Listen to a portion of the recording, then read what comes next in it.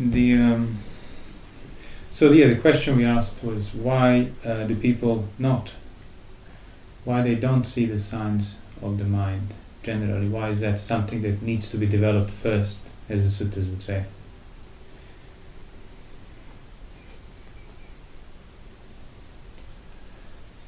Because the standard they use for measuring a thing to be a thing is whether or not you can attend to it or not, but you can't attend to the mind.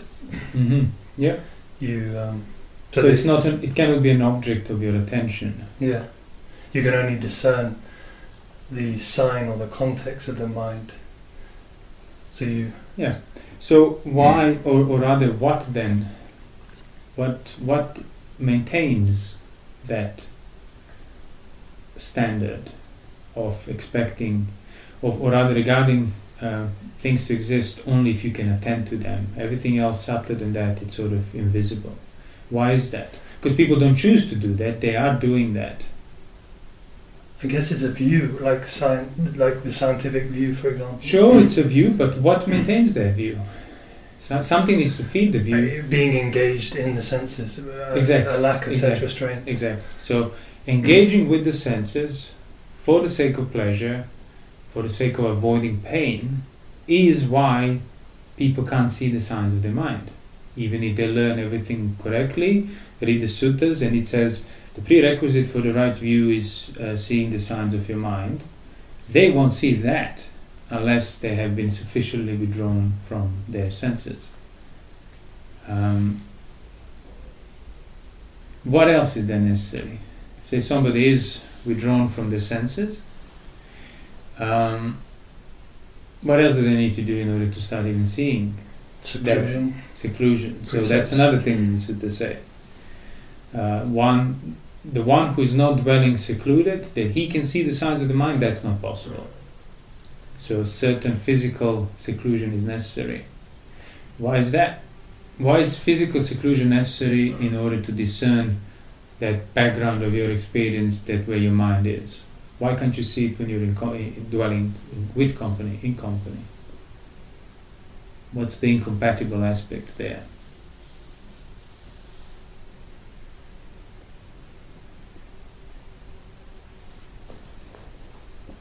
Other people. You engage with, you sort of kind of pulled out to engage with others, there's a kind of pull to... But could you say, but we are all observing noble silence, we are all quiet, we are all meditating, watching our breath or whatever, nobody's talking.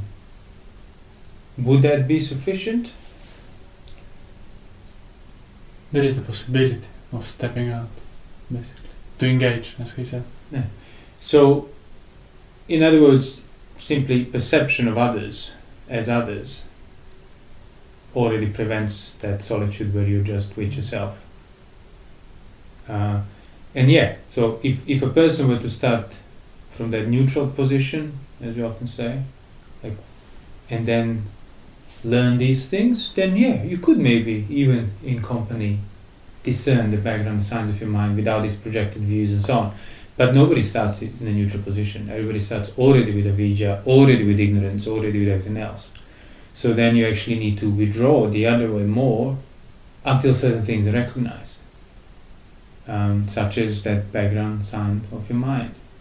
So where would you be looking for the signs of your mind practically? Say somebody is now sense restrained, guarding of the sense doors, dwelling alone for a good part of the day.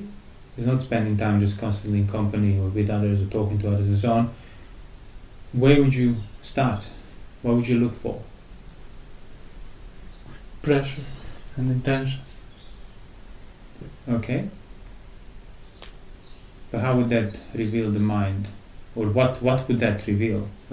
Spotting the signs of the mind, citta nimitta, as a necessary prerequisite for the right view.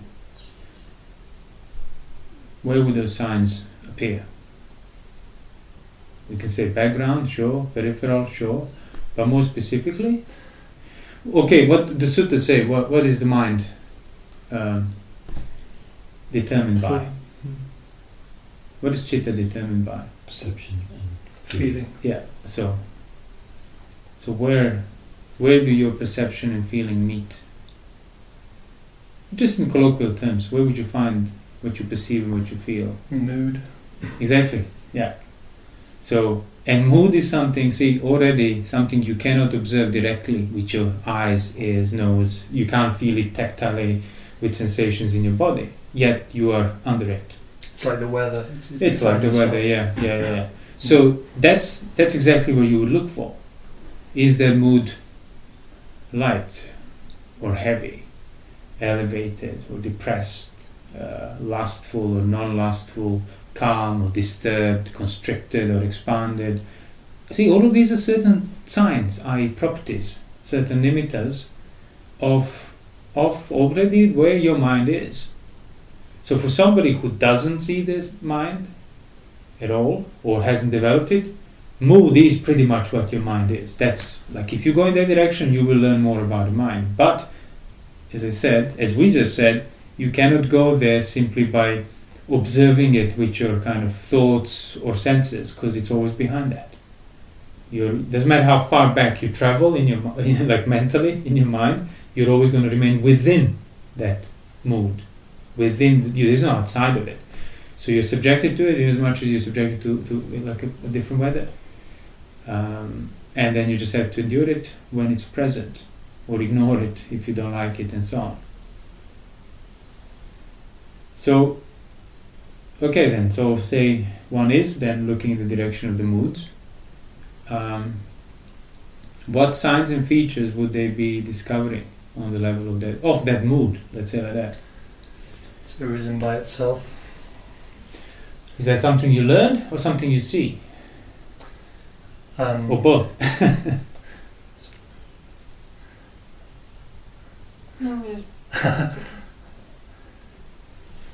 It's something you discern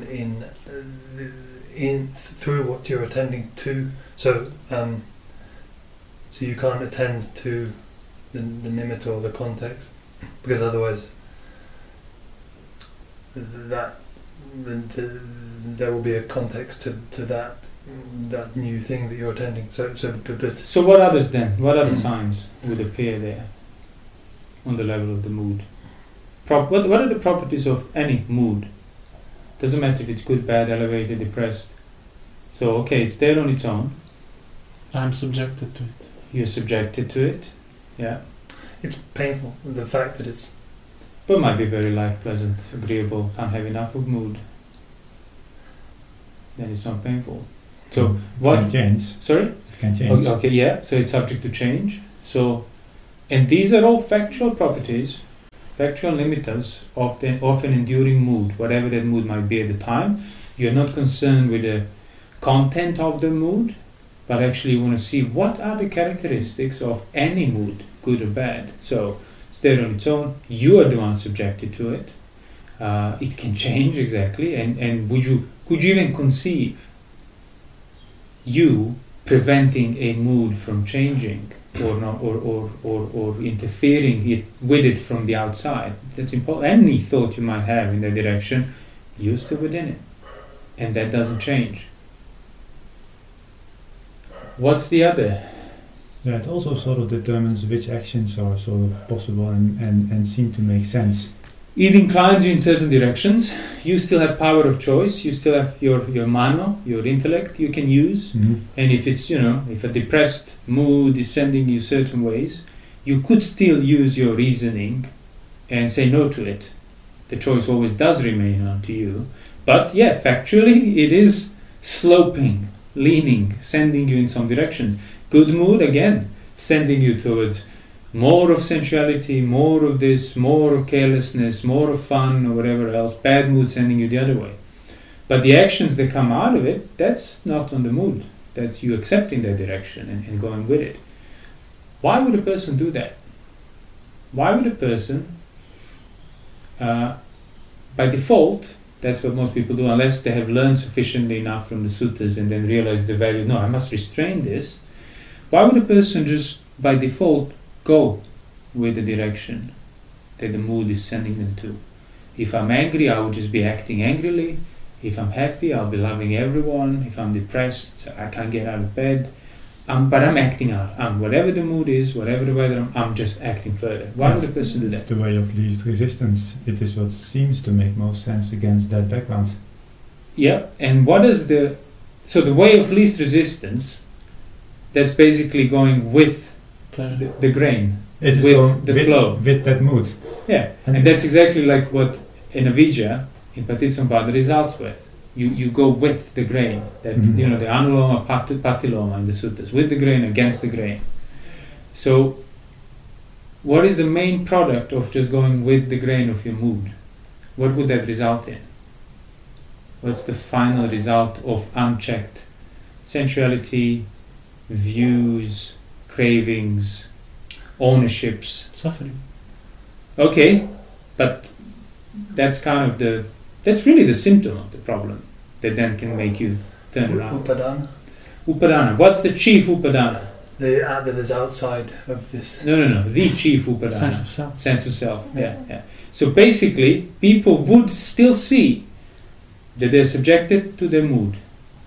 That they have no say. I mean, even a completely untrained mind would know, oh, this bad mood, like, when is going to end, this anxiety for 2-3 days, or this depression, or even sometimes I get so excited and I lose control, but I would like to be in control, yet they still identify with that mood. Despite all the signs and features that are showing you otherwise, you still, oh yeah, that's me. That's what I am, that's who I am. Because behavior hasn't been checked, you've been going with the grain perpetually, and then this view that this completely different thing that I'm subjected under, often don't want to, yes, that's what I am. So you keep putting yourself first, and these blatant kind of indicators and limiters of that showing you that things are otherwise, you just don't see them, you don't take them rightly. And that's the simile of the cook we often mention. When the unskilled cook does not see the most obvious signs of the mind of the king's preferences and where the king leans on account of dishes he prepared, and that's why he's then subjected to the bad moods and ill will and everything else that king will punish him with. Because person not knowing these, not spotting these signs, then goes carelessly in these directions, and the mind just proliferates further, the weather worsens, the suffering increases, and they have to then take the results of that, the suffering, the pain. That's what the mind does. Because, the mind suffers. You suffer, not because of the world, not because of bad people, not because of suffering in the world. You suffer because your mind is turning against you. On certain occasions, when craving is present, that's what suffering is. Mind resisting itself, aversive towards itself. And that's the pain you feel. Presence of craving means presence of suffering. Craving is on the level of that peripheral background signs of the mind. So, you train the mind, you disown it correctly, or you disown yourself in regard to the mind, more accurately speaking, there's nothing to turn against. Then highway robbers can be chopping your limbs off, nothing to suffer for. Internally there is no anguish. There is no fear either. That's the result of all of that, though. Yeah, well, see, and all of that starts by discerning the signs of the mind. That can only be done on the basis of solitude, that can only be done on the basis of sense restraint, seeing the danger in the slightest fault, and dwelling restrained by the virtue of precepts, keeping the precepts. Yeah. And that's why also perhaps keeping the precepts can experientially seem as quite dangerous to my identity, because being in a certain mood, something might feel like, okay, I can do that.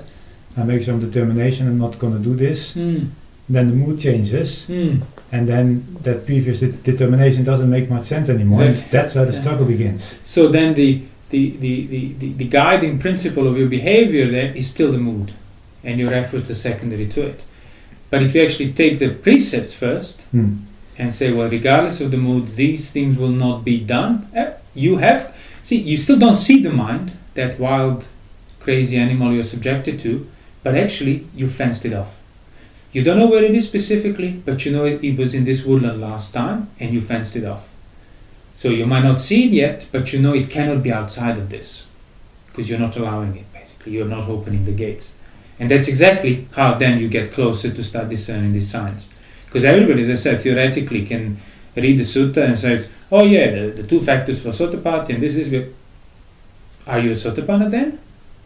Because it's not enough to have the information about what the factors of the right view is that I make sense of. No, factually, if that's understood, the right view needs to be resolved. So, signs of the minds are necessary prerequisite for basically becoming a Sotapanna, for developing that right view. And as we explained, that's exactly why. Because there is an underlying, completely gratuitous identification with those moods despite what they're showing you, and you won't be able to see that for yourself directly up until, you have sufficiently discerned this mind that endures in the background when you're in the solitude and not give in to breaking the precepts as a completely independent thing of you. Like, completely independent. Yet, you're fully within it. You cannot conceive existing without it. But you are the one subjected to it. And that's like seeing the nature of that gratuitous Attavada. Oh, I'm not the master alone. I am second to this. It's that part that people, because you can think, as you said, I have this mood or this bad mood or that good mood and it's my mood, but you still put yourself as seeing something as something that could be and you can even be this mind is wild and needs to be tamed an animal and all of that, and I see how it's independent and stuff. No, you see that on the level of information, that intellectual reasoning, and as I said, that's true in theory, but practically, unless pretty much you are disowning your Attavada, you are becoming a Sotapanna, freeing yourself from the fetters. You are not really seeing what you're saying you're seeing, because that has to be the result. If truly discerned signs of the mind seen correctly the characteristic of its anicca, subject to its will, which is change, dukkha basically, then there will be no even most kind of subtlest abstract notions of ownership left there, because you understand the depth of that. Oh, this is unownable. This is not mine. And incidentally, that's what escape from it is. It's not getting rid of it or getting it under your control. It's removing the traces of ownership. And that's where all the sense restraint and virtue you understood now. You're not doing it on the level of external duty. You see it directly relevant. Because you realize, I can not keep the precepts, and then this crazy wild king will start stabbing me, hitting me, punishing me. I mean, I don't need to prove anything to myself. I already saw that this mind cannot be owned. Why don't I just protect this behavior so it can dwell peacefully? And I can be, why would I torment myself in those ways? You would see a direct relationship between certain acts and mind and certain mental inclinations, such as unwholesome acts and the inclinations of the mind that will then inevitably have to be felt as suffering.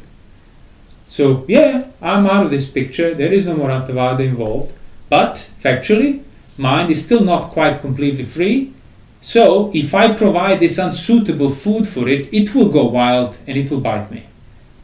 Sure, not as bad as before, because now I have tamed it or contained it to a degree, but it's still unpleasant. And I have no reason to do it. Why would I do it?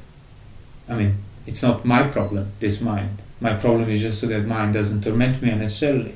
So then the whole, the direct kind of relationship, insight, recognition between wholesome is wholesome, and why wholesome is wholesome, or rather why kusala is kusala. Kusala truly means beneficial.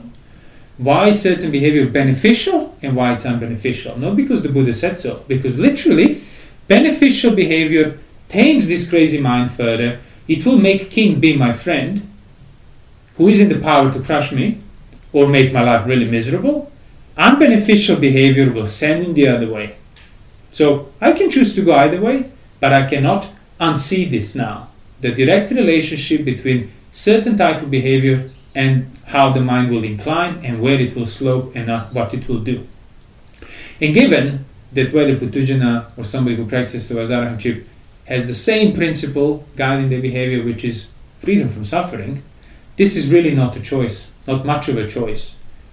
You can get careless maybe and forget about a king if you got distracted or something, but fundamentally, once this is seen, a certain sphere of suffering has been abolished, because you couldn't possibly intentionally go there anymore. And thus the mind cannot cause you that much pain anymore. And that's the similar of the burning charcoal pit. Like once you're healed, like would you even consider going and using those burning embers on you again? No, that's just impossible. Perhaps we should also clear up the difference between what we call mood and what people might think of as emotion, because they're not the same. Yeah, so that's mood is on that kind of. Well, no, you tell me first. Why don't I let you speak a bit? What would the difference be, mood and emotion, or what general? Like again, it can mean different things for different people, but what would emotion mean for people here? What would be the difference?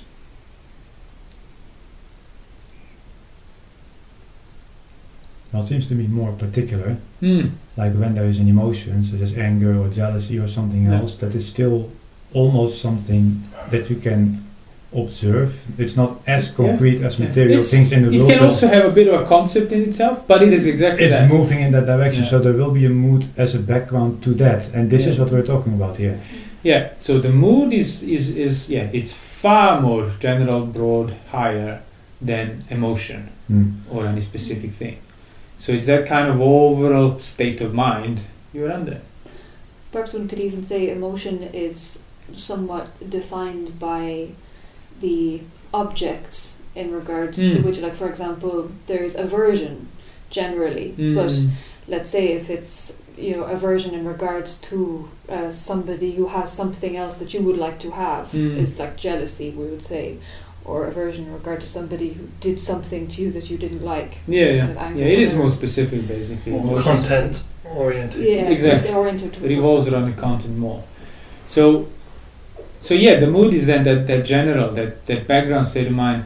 And I guess also, it's probably equally important to say that these characteristics that we discussed, you can obviously hear them talk, recognize, read, learn about it, and then try to see those things in the mood. And sure, you have to start somehow, but the point is to start seeing the mood on its own, enduring, independent of your attention.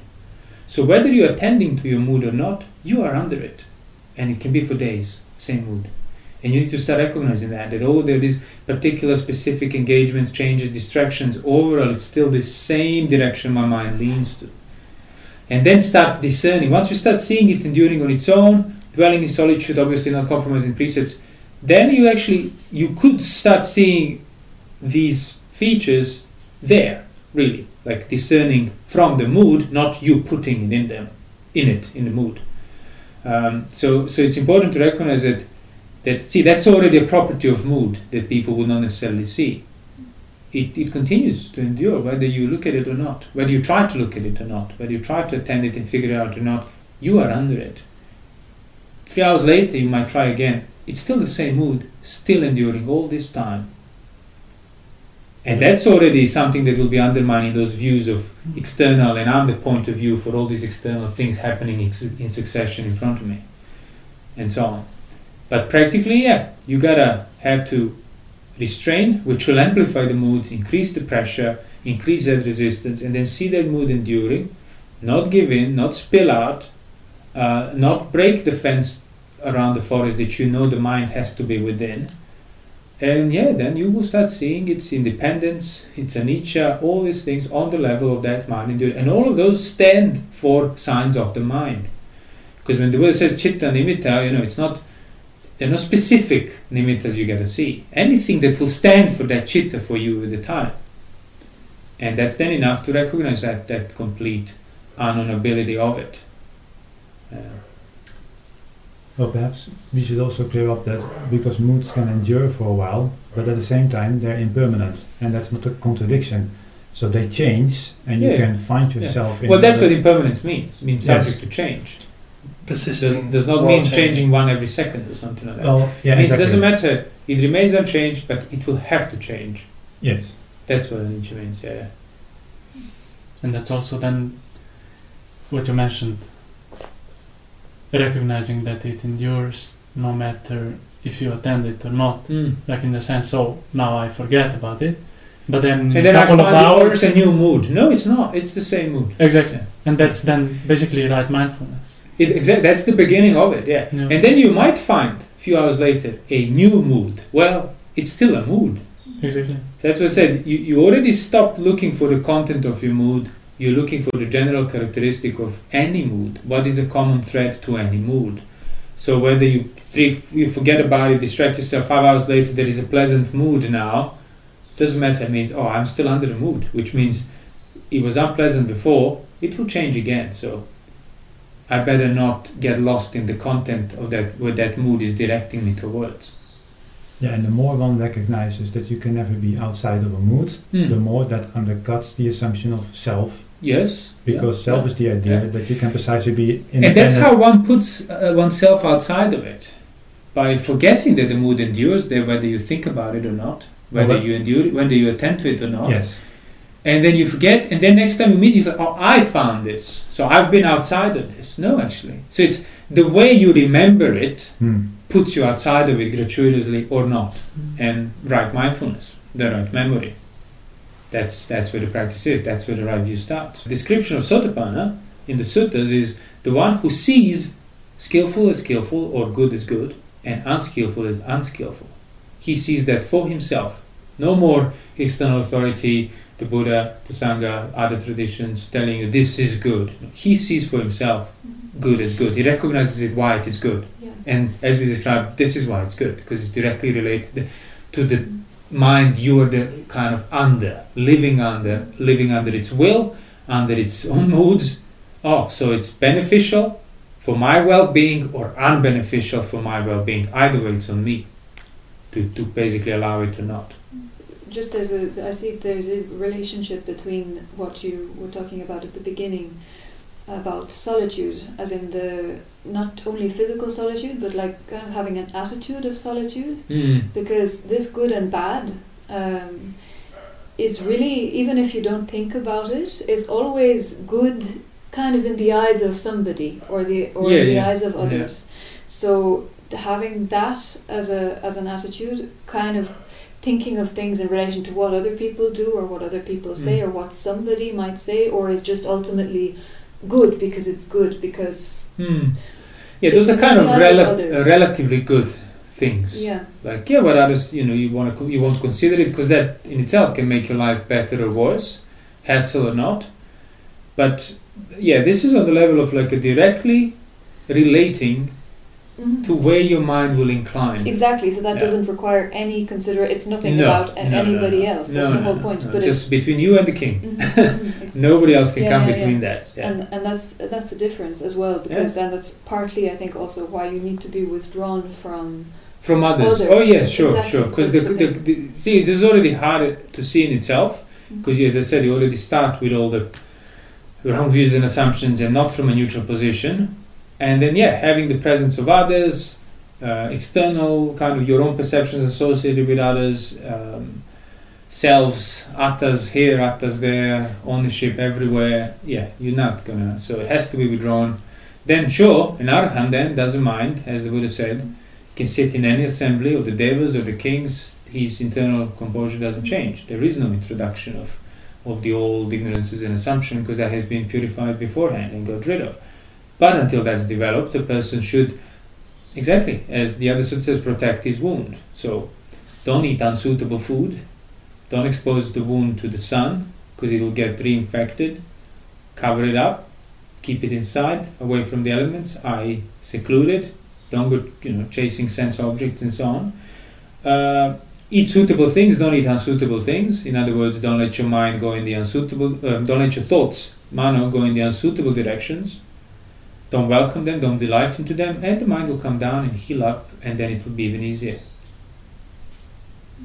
Because, again, ironically, that's why people go further into sensuality. It's because the pain that the mind causes. But they don't know that the problem, the pain, is rooted in the mind that's not free from craving. So then the only escape a person knows is go back to the pleasure the only pleasure I know, which is the pleasure of the senses. But even they go to sensuality because they want the same thing. They want this mind to not constantly cause them suffering. Yeah, so they need to hear it, that they basically do not have another escape from They pain. need to, well, they Then can hear it sensual. all they want. They need to stop engaging with any other form of escape that they know. That's why we keep saying you have to give up the management in order to see where the problem is and then deal with it there. Management will mean avoiding, shortcut. Yes, but if this is altogether not pointed out, so to speak, then Oh, yeah. then the by default Of course. thing in relation to suffering will Mm. be the sensual pleasure. Yeah. So somebody needs to present an alternative to that, Needs which to in the hear. beginning might not make much sense, but that needs to be worked on, Yeah. preferably in seclusion, in order to open up that possibility. And then the dependency on the sensual pleasures will diminish and eventually disappear.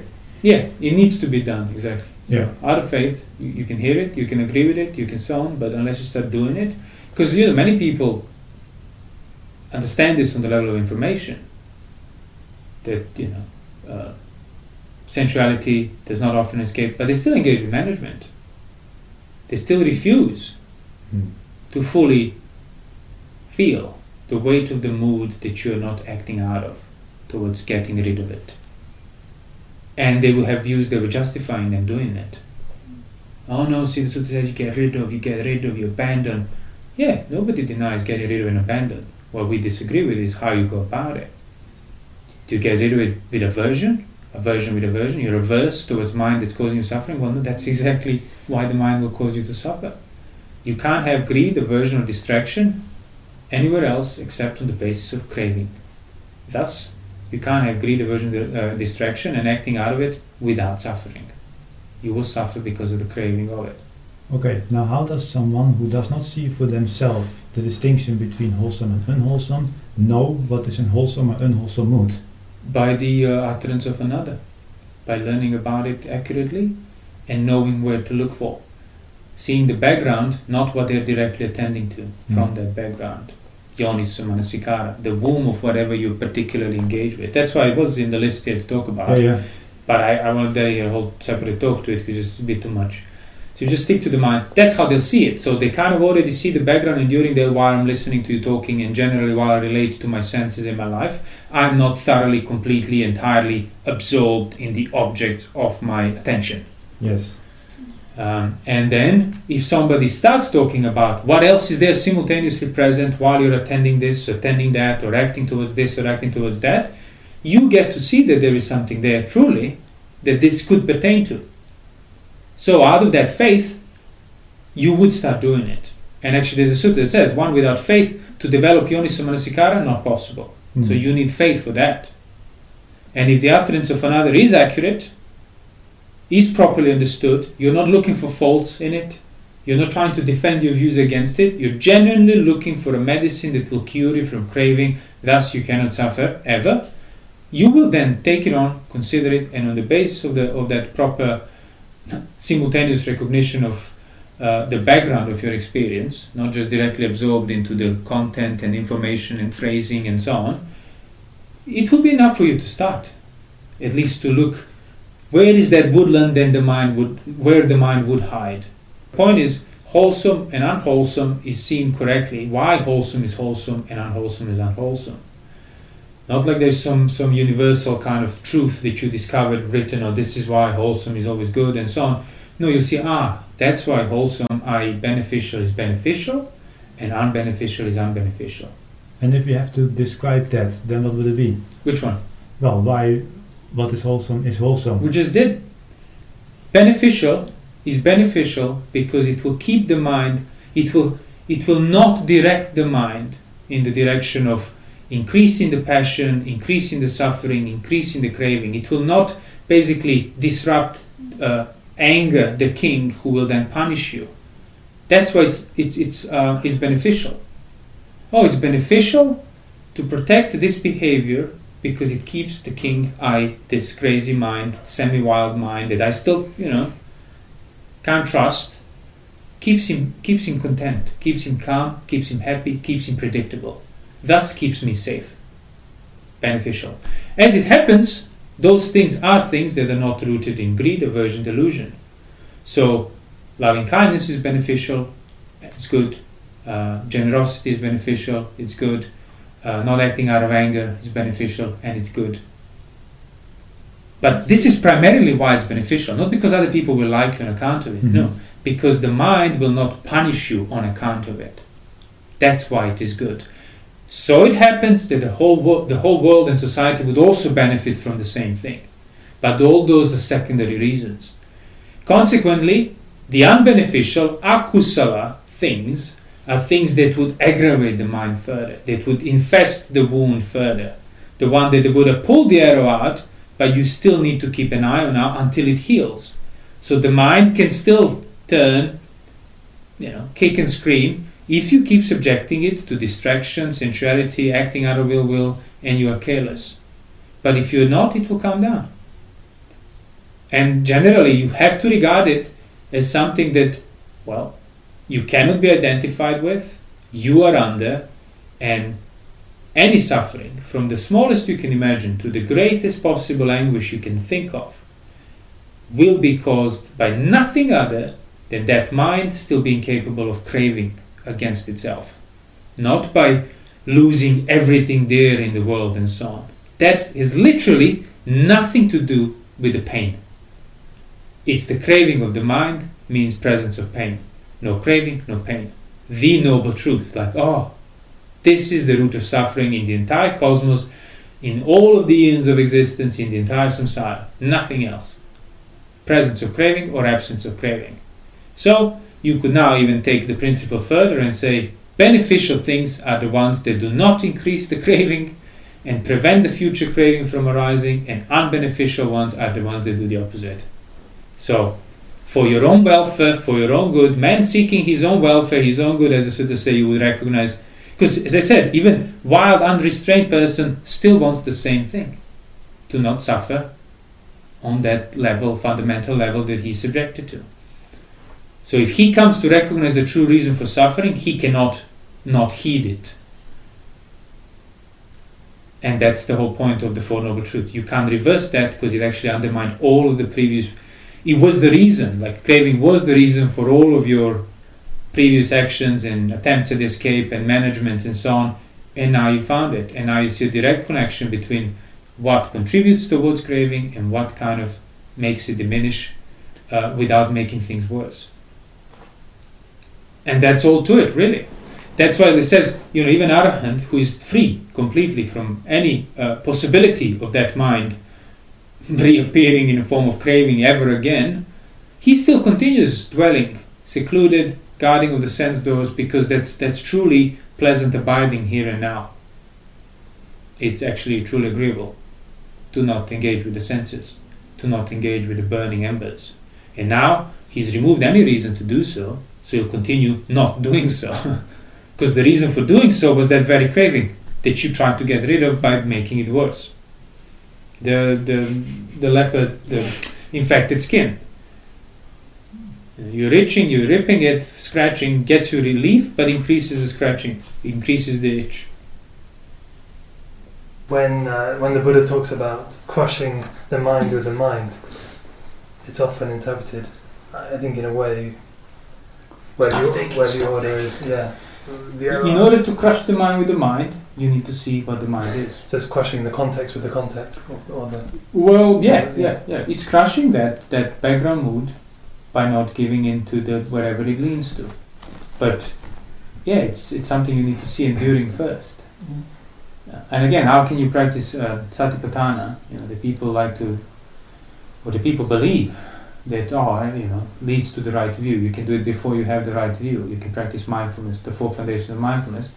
When one of them is knowing all these basically ways the mind will be enduring there, and discerning it accurately without interfering with it, without trying to change it, he knows depressed mind is depressed mind, elated mind and elated mind. He knows mind of lust as mind of affected with lust or not affected. So already thoroughly versed in recognizing that wild elephant over there that you trapped, and then seeing it, how it endures in different moods. And all of that keeps hammering in the common thread of the mind, the common characteristics. That's the whole point. It's not, he knows the depressed mind is depressed mind, and then he does this and this and this and this and this to abandon the depressed mind. No. Okay. Knowing it is enough. Because as we said in the beginning, it's not about the content. So it's not whether your mind is depressed or elated or this or that. The fact is that mind that you are subjected to, that cannot be owned, that you gratuitously keep identifying yourself with, you want to keep hammering in those characteristics that will prevent you to keep identifying with. Anicca, dukkha, then anatta is the result. Cannot be atta anymore.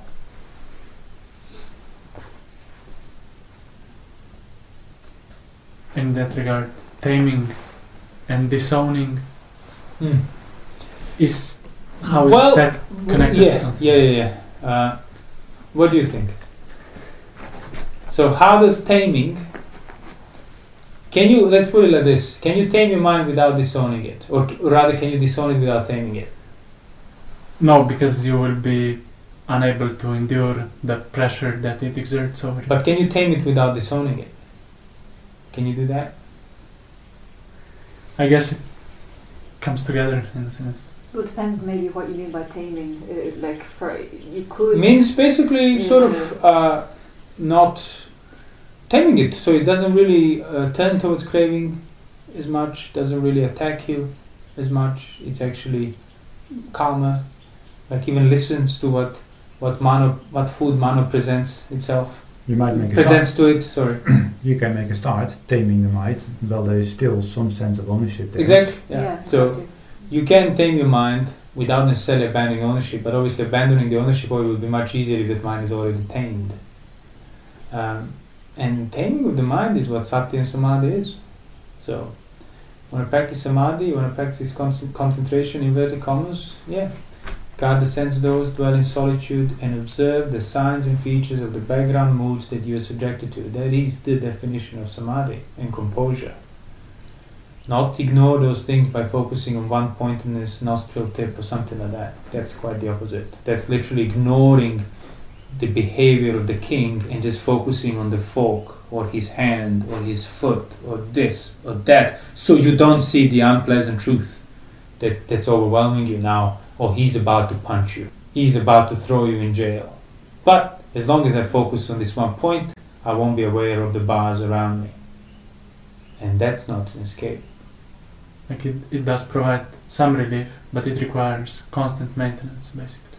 And that's in the same sense as we said, scratching Exactly. the infected itch provides effectual relief, but it's making it much worse. Yeah. See, you are making this worse. You're ignoring the king's hints and preferences.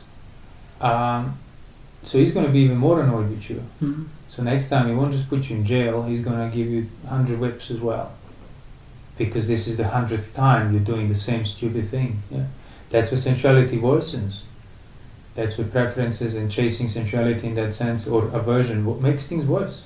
Makes your mind even wilder, even more bitter, even sharper, pain, even people they've been acting out of anger their whole life, and they reach certain age and just perpetually bitter and angry, even when there's no reason anymore. Because you dug into the bone now, which is scratching for these 30, 40, 50 years. And so this one single phenomenon, the question Yeah. refers to is the sense of self. basically. Exactly. Yeah, that's what it is. See, because of that sense of self, that you perpetuate, as we said, the gratuitous, like despite all the signs and features of your mind, you're still like, this is, I am this is mine. Yeah, that's why mind has the unchecked reign over you. And anything that mind changes, you'll be under, because you took it through your ownership. So by removal, through seeing the independence of the mind, the anicca, the dukkha of it, all these characteristics, you will stop maintaining this idea that it's yours, that you are it. And that's it. That is unburdening you factually from the changes in that mind. Whichever way it goes, doesn't matter. But for as long as there is that identity, whichever way it goes, the burden will be on you. Mm-hmm. That's why the precept, the virtue guarding the sense door needs to be taken as a behavior regardless of the state of mind, regardless of what intentions you have and what you're inclined to do or not. No, this will not be done. So you find a common sort of principle that will now unite your behavior regardless of the mood. Yeah, so you cannot act your way out of a certain mood, because it is mood that determines the action. Yeah, exactly. So it's a perversion of the order, And then seeing that might also prevent unnecessary action and just endure the mind as mind. And then unincline it. See, in Anapanasati Sutta, that's kind of the whole point. Again, we say so many times, how can you practice gladdening of the mind, experiencing the mind, expanding the mind, calming the mind, if you don't even see the mind? And if you see the mind correctly, you would at least be a Sotapanna. Thus, when a Sotapanna does Anapanasati, Sotapanna or higher does Anapanasati, he can, by that time, because he already has discerned his mind sufficiently as an independent phenomenon that he's within. And then he can, okay, now let me just experience the mind, regardless of the specific state that mind is. Let me breathe in, let me breathe out while experiencing that mind, while re-familiarizing myself with the phenomenon of an enduring mind that I'm subjected to. And let me gladden that mind. Let me make it lighter. Let me unincline it from these directions of sensuality. In other words, you are so skilled now to recognize these precursors to obvious kind of perceptions you can attend to. You're so skilled in recognizing these behaviors of a king even before king knows what he's about to do. You already see, because you watched it and learned so closely. Not through examination with your eyes, but through the Dhamma eye. See on the level of the mind. And then, you could then, basically, your mind wants to go here, wants to go there, but you are the one who sets up the direction and sends the mind in the right direction, in the right way. That's like the taming of the elephant so that you can train the elephant, so that he actually starts listening. So your chitta basically starts listening to what your well-restrained, thoroughly understood mano tells it to do. So what your intellect, what your recognition, what your kind of wisdom tells it to do, the mind that goes that way. And that's the practice of Anapanasati. That's what results in fortifying the four foundations of that right memory, mindfulness. We're talking about gladdening the mind and so on. So liberating the mind. Liberating the mind, yeah. So you can now, as I said, by being familiar with that phenomenon of enduring mind, discerning the slightest signs and features of it. You don't need big coarse moods to see where the mind is. The slightest signs and features, the slightest movements, so to speak, of neutral, undefined kind, it's enough for you to see the mind, to see the state of the mind even before the mind is aware of it, even before it has assumed the direction and so on. And that's pretty much, by that point, you'll be abandoning any 5 lower fetters. Because that level of being, that level of requirement of mind leaning is gone now. Because you got so used to seeing it even before, as I said. I mean, king doesn't move a little finger, you already know where this would go. So you either allow it or not. So all these little signs and features and tokens, all these inclinations, all these nimitas, all these foretellers of mind is about to, go and engage mentally, lean towards lust, and then you have to endure the pain of it. Now you're seeing that. Now you're seeing that even before the mind recognized those things were there. And then you turn it away. You send it the other way. And that's exactly the practice of, can the unarisen lust arise in me? And a skillful monk would recognize those little telltales. Am I welcoming? Am I with this unsuitable kind? So basically refining the principle of skillful is skillful, unskillful, and unskillful. Sotapanna has understood that as a principle, but hasn't understood the kind of subtler implications of it, because if he did, he would abandon even that, and then he'd be an anagami, or an arahant. But when you say you recognize before the mind even sees or recognizes, so to say, how is that possible then? How can you recognize before it's present, so to say, or is it present for you before it's present for the mind, or? It's present for both, but you see the mind doesn't, because you see clearer. It's possible because you're not the mind. Mind is a separate thing enduring there with your sense of self. Now obviously if you're to the point of seeing the mind correctly, independence, that we talk about, that sense of self, is your not self. But that creature is still there, as the suttas refer to. That pugala, that individual, is still there. And he is the one who guards the mind. because that's pleasant here and now. And he's the one who has liberated the mind. So where the aggregates break apart of that individual, there will be no more rebirth. There will be no more taking up things, because the mind has turned away from all of it. Because you made it turn away. You liberated it. That's why you know that it's liberated, because you did it. It didn't happen to you. And that's what the sutta says. Oh, Arahant, he liberates you, and he knows, oh, it's liberated. So there is no doubt there anymore. The mind has turned away, gone. Through first taming it, then training it, then directing it, then gladdening it, then liberating it. And he has no desire to return anymore. Because the only reason he kept returning is because he wanted to be free from suffering, and returning was what was making it suffer. So, the vicious circle.